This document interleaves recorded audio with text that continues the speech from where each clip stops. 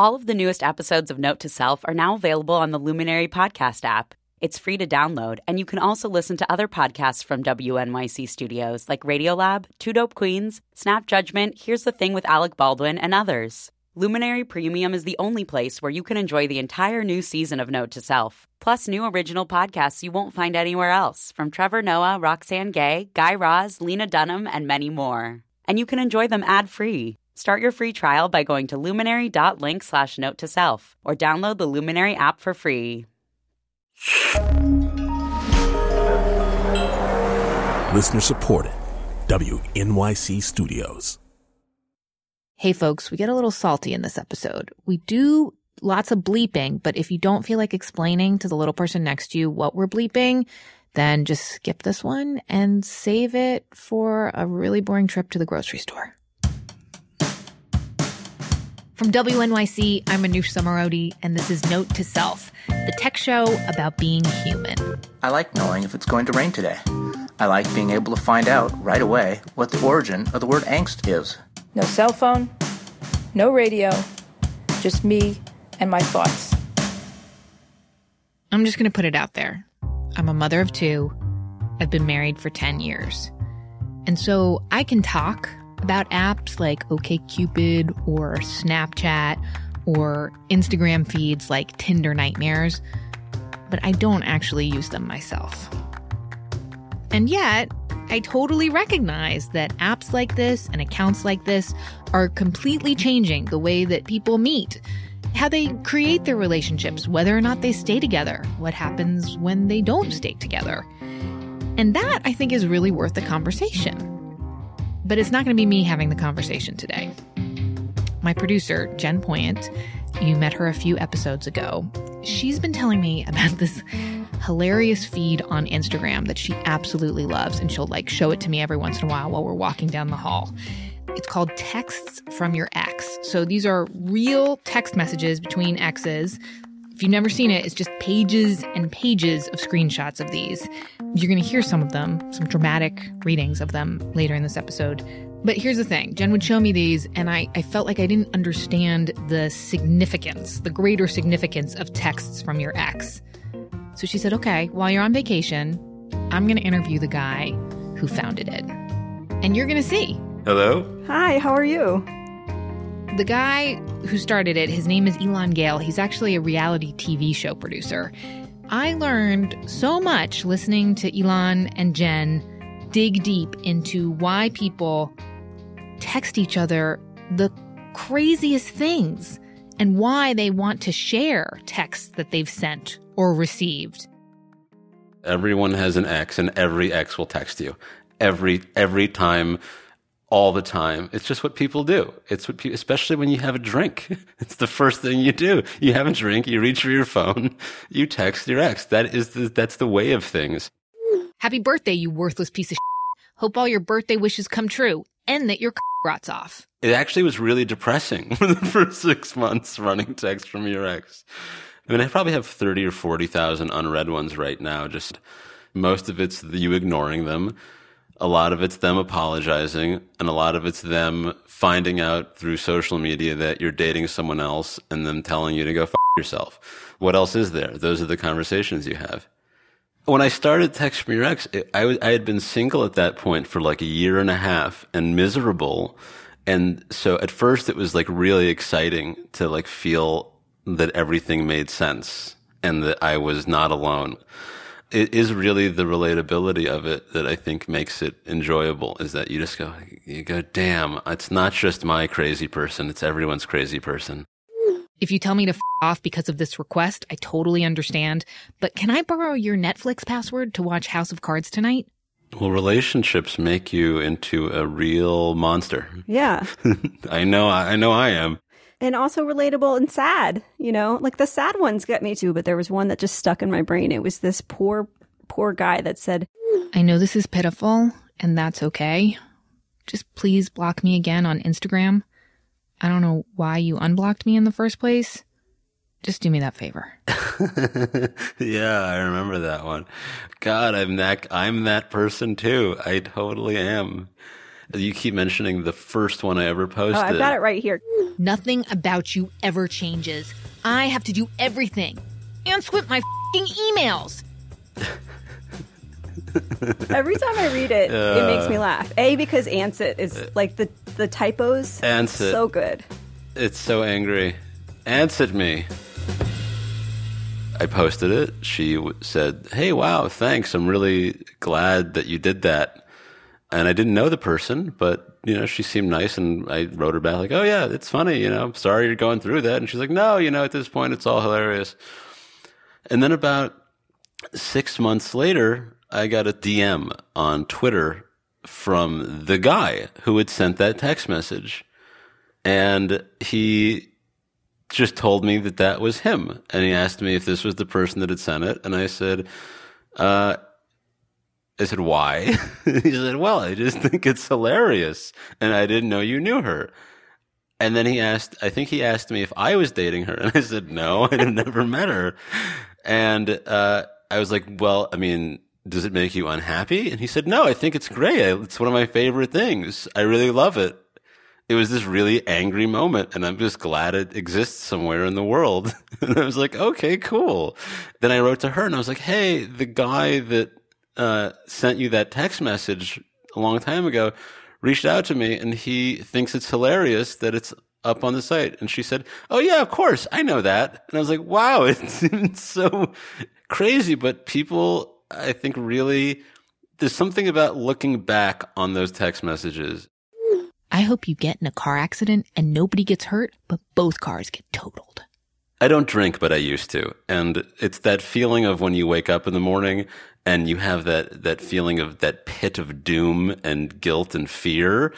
And you have that when you see the messages you send your exes, I think. And then after a while, you realize that they're all, for the most part, totally meaningless. Get your f***ing olives out of my fridge. You've never had an interesting text conversation that hasn't been screenshotted and sent to 10 people. It's just not how it is. That's just what people do. Go through anyone's iPhone library and you will find a lot of white space with little green and blue bubbles. That's just what people do. There's no such thing. And, there's a new level of trust you have to have with humans in your relationships. And it actually adds, even though we treat relationships more casually because of text messages and the way we communicate, you have to actually trust people more to be open and honest with them, because you have your entire personal life and it lives on their phone or on their watch or on their unguarded computer, and they're irresponsible dicks. And someone's going to pick it up, and at any moment, anyone just can have a lapse of judgment for 45 seconds, leave their phone on a table without a passcode, and your entire life is visible. So why pretend that it's not? Well, that's my question then. Is there something about this reality that makes it harder to just have like a bona fide healthy relationship anymore? You got Facebook, Twitter, Tinder, OkCupid, Ashley Madison. Like, people have their foibles, they have their flaws. We're human beings, we fuck up. But now you have to get into a relationship and trust, when honestly some people just aren't in the place to be trustworthy. Like, you admit you had a drinking problem, you probably made huge mistakes when you were. And I still do, but unbelievable mistakes when I was a drinking person. And still, it's not really an excuse. But no, it's really, really hard to have a relationship with a human being in a room with you. That's it. That's hard enough. Adding in all the extra layers of Twitter and Facebook and Instagram, those are really complex social worlds to live in. Like that feeling you have when you first introduce someone to your friend group when you're dating them. Yes. Yep. That's like or to your family, God forbid.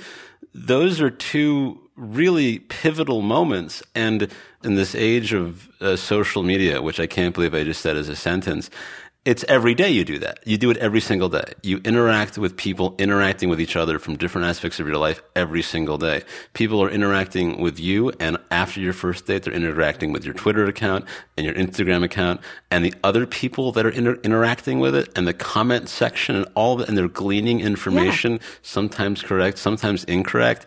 All of these things, they're dealing with multiple parts of you. And it took us, billions of years to get to a point where we had a common language. And now we've developed all these new methods of communications, but no one's learned how to do it yet, which is why almost everyone's really bad at it. And they get in trouble and they get in fights because no one really understands the complexities. Few people have taken into account the magnitude of broadcasting all of your thoughts. I hate you. I don't know why I said that. I love you. And I think about it all the time, and I'm quite sure I haven't gotten into 10% of the actual complexities. I could not agree with you more. I don't think people understand the boundaries or rules yet at all. Like, do you think there are clear boundaries for this? No, there aren't. Because we don't talk about it enough. And we don't talk about it openly with each other in the opening parts of relationships where, when you start dating someone, you kind of hopefully make it clear what your deal breakers are. Like, okay, we're dating each other only. We only are going to sleep with each other or something. There's some kind of vague rules set out, but people don't set out the social media. I mean, can you imagine if you didn't know me, which I guess you don't really yet. Imagine the horror of meeting me and going on a date with me, followed by going onto my Instagram account and seeing texts from your ex as something that I do, and thinking, wow, this person knows no boundaries or space. But if you get to know me as a person, I'd like to think that I'm not that thing, and we can be more complex than that. But those rules aren't established. You don't get to say to someone, no, you can only interact with in-person me. You don't get to have feelings about online me, because online me is an entirely separate part of you, but it's still a part of you. I know you hate me, but where is the Taco Bell by your house that we went to that one time? One of the things that the internet has done is it's let you also put all this out there in a way that you can avoid the small talk. If someone needs a guy who's over 6 feet, I'm 5'8". That's fine. They're allowed to have those preferences. And I'd rather they know in advance. When I used to be on these dating apps, I would tell someone, I'm 5'8", just so you know. Because I had 2 occasions where someone would show up and say, oh, you're 5'8". And I'd say, yeah, well, we could have saved about $20 in parking and drinks. This is a huge waste of time. The other question is like, once you get into that relationship or those relationships, say you start dating, then what's appropriate for like snooping around in the background to see what else is happening in their connections and with their exes and all that stuff? I mean, that's also another hard thing to figure out. Yeah. I think the rule should be, unless you know someone really intimately and really, really well, don't tell anyone anything you're not okay with everyone knowing. I think that's just what it is. And also, you should just be okay with everyone knowing everything, for the most part. Those are the things that are about you, and they're going to find them out. And so rather than being guarded all the time, just decide what people can know about you.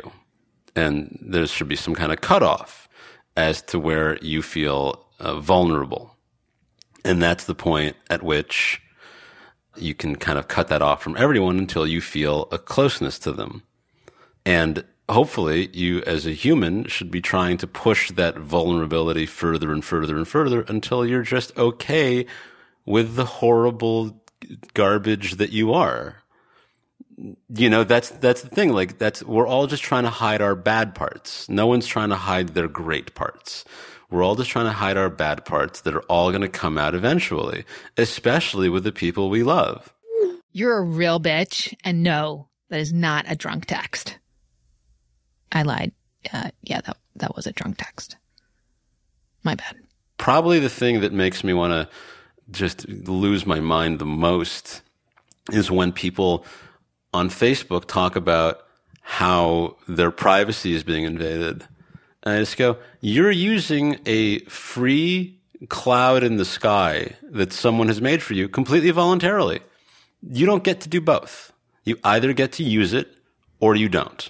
And if anything you type into your computer, they're recording your keystrokes, my friend. You can't even type it into the comments section and then delete it without submitting it. That's all being stored. Let's just know that if you don't want it out there, don't say it. Good morning, my silent friend. Just so you know, you can ignore me as much as you want, but I'm not going anywhere. Sun emoji.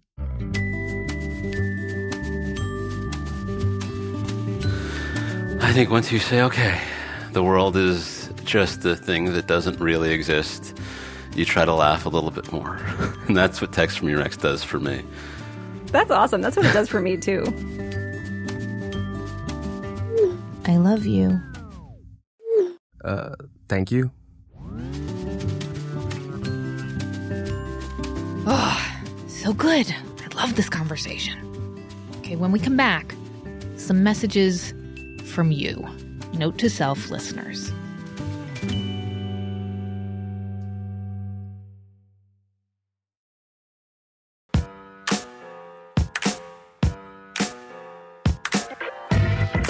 We're back. I'm Manoush Zomorodi, and we are talking about texts from your ex. And we put out the call to you, Note to Self listeners. Send us your stories about when you have sent or received a text from your ex. And you did. Paul was driving around in his car and recorded this message. He, after a few rounds, ends up often texting his ex, and he thinks that he's looking for closure. I've gotten drunk texts. I've definitely sent them. I was dating a chick for 5 years, and that ended quite badly. She had been cheating on me. It was just a very abrupt ending to a relationship that I was not ready to completely end. Paul, I hope you get an answer. Cody, a listener in LA, went home to Ohio recently, and he texted an ex he hadn't seen in 5 years. She responds with, "What's your address?" So she comes and picks me up. I was so surprised and nervous. So they went out. They went and ate donuts at Tim Hortons. He says that she looked exactly the same. They headed back home and things got crazy in the front seat of the car. The next thing I know, we're making out with each other. After making out, they wrapped up this spontaneous date. Cody feels like the fire has been reignited with his ex, and he invites her to come visit him in LA. And she says, yeah, text me in the morning. And he does. More than once. No response. Ever again. Hannah in New York totally admits to using texting her ex to feel better about herself. I came out as gay when I was 19. I was a sophomore in college, and since then I have exclusively dated women. But when I am incredibly drunk and don't want to mess things up with the women in my life, I tend to text my ex-boyfriend, who I dated when I was a sophomore in high school. I have sent him things such as, hey, like, you know that I've never had sex with a man. Do you think, just be totally honest, do you think that you would be down to experiment just because I want to know what that's like? Which is hilarious to me because as a sober lesbian, I have absolutely no interest in having sex with men. But when I'm drunk, I want to feel loved and I want to feel wanted. Oh, we all just want to feel wanted, Hannah. Well, all of us except maybe Matt Deterior. This is the listener who wins the prize for the weirdest text to all of his exes. The text read, "I want your blood." This generated a varied response that ranged from offers to meet me immediately to threats of physical harm from one of the recipient's boyfriends. I do not regret sending it. I gotta say, I kind of love that vampires also listen to Note to Self, and that they also use their phones to get a little human attention. Next week, most of us, right this very minute, are probably surrounded, bathed in Wi-Fi, but do we know what it's doing to our bodies? We're going to explore. Also, before we go, a quick shout out to listeners Max and Gordon. These two guys CC'd me on their entire exchange over the weekend that they had, talking about podcasts and what a pain it is to share podcasts. But then Max shared Note to Self with Gordon, and they both went nuts listening to the back catalog, enjoying previous shows. So awesome. So yeah, please take Max and Gordon's lead, email a friend. You don't need to CC me. That's really okay. But email a friend a link to iTunes or to notetoselfradio.org. Tell them to listen and subscribe, please. And if they're like, yeah, podcasts, I don't really know how to do that, teach them. Be a good friend. Share your love of podcasts. A big thank you this week to our guest, Elan Gale. You can buy his new book, Texts from Your Ex. It's out on October 13th. And also a special shout out for his Instagram brand, Unspirational. Elan's got a t-shirt line for sale there, and all of the proceeds go to charity. Check it out. Just Google the words Unspirational and charity if you're interested in what Elan is up to. He's a good guy, friend of the show. The Note to Self team this week, Andrew Dunn, Joe Plord, Jen Poyant, and Ariana Tobin. I'm Manoush Samarodi. This is Note to Self. We'll talk next week. What do I say? Thank you. Thank you